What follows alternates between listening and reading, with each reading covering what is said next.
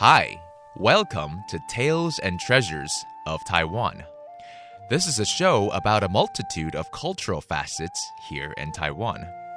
From religions to customs, festivals to tourism, performing arts to indigenous culture, and of course, the culinary goodness of Formosa.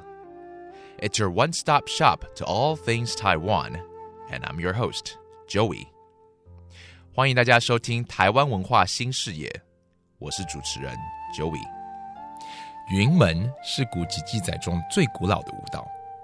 1973年，编舞家林怀民老师以此为名，创办了台湾第一个现代舞蹈表演团体，也是华人社会的第一个当代舞团。这个月，我们将邀请到各个与云门舞集结缘的艺术家们，来为我们介绍云门的历史和最新的表演。Cloudgate is the name of the oldest known dance in China. In 1973, choreographer Lin Huaiming adopted this classical name and founded the first contemporary dance company in the greater Chinese-speaking community, the Cloudgate Dance Theater of Taiwan. This month, we'll discover the history and some of the latest performances from this extraordinary dance company. And this week, we'll talk some more about the new production of Cloudgate Dance Theater. Inviting to the show is the artistic advisor, Mr. Wu Genzhen.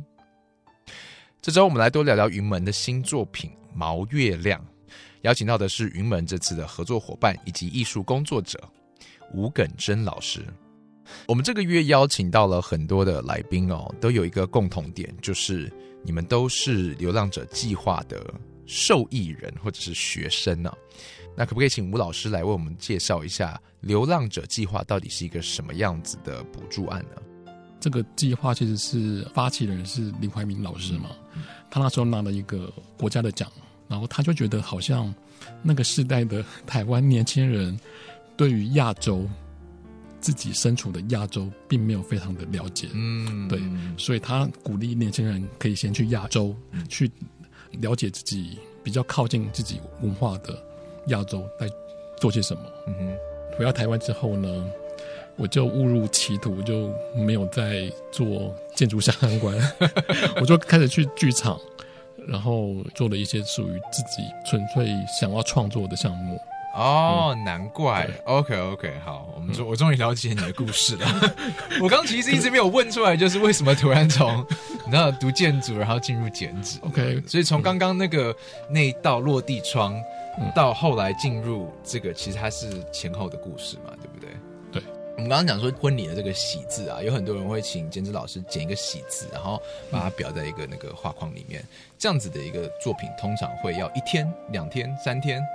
喜字的话，如果是不追求太独特性，或是有什么刻意的目的的话，当然你也可以，就好了，你可能几分钟就可以做完了。OK， 对，就是给大家一个概念啦，就是短则几分钟。但是关于喜字，我有剪过一个时间最漫长的喜。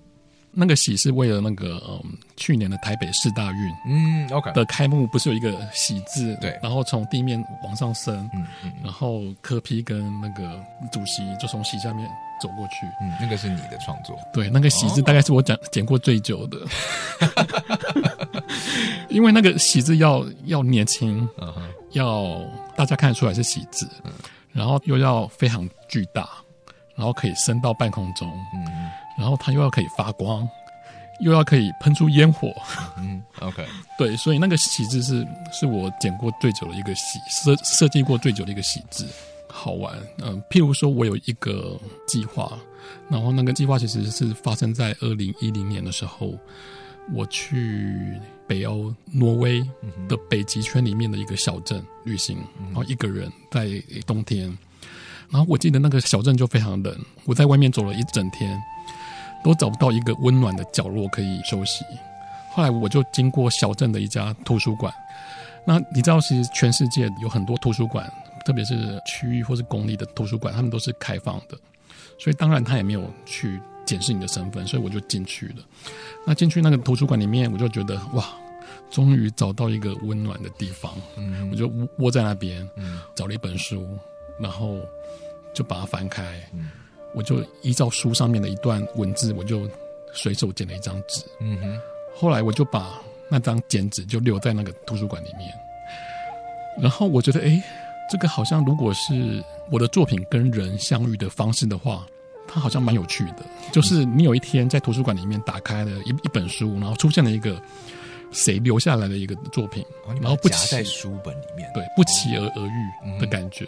所以我后来就开始，不管我到哪个地方旅行，只要有空，我就会去图书馆里面翻开书，然后用 Google 的翻译去翻译一段文字，然后用那段文字为灵感去剪出一张剪纸，然后把它放在图书馆里面。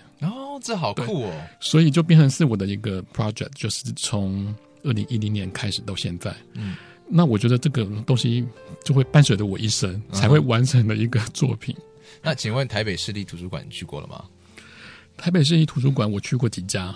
OK， 好，所以大家可以留意一下，翻开一本书，如果有一个应该是匿名啦，就是没有写任何名字嘛，对不对？一个剪纸出现在你翻的书籍里面，搞不好就是我们的吴老师哦。As you may have noticed, all of our guests this month are connected by a common thread, the Nomad Program, a foundation that supports creative minds to travel and find inspirations outside of Taiwan. The program was founded by Mr. Lin Huaiming, who also founded Cloudgate Dance Theater.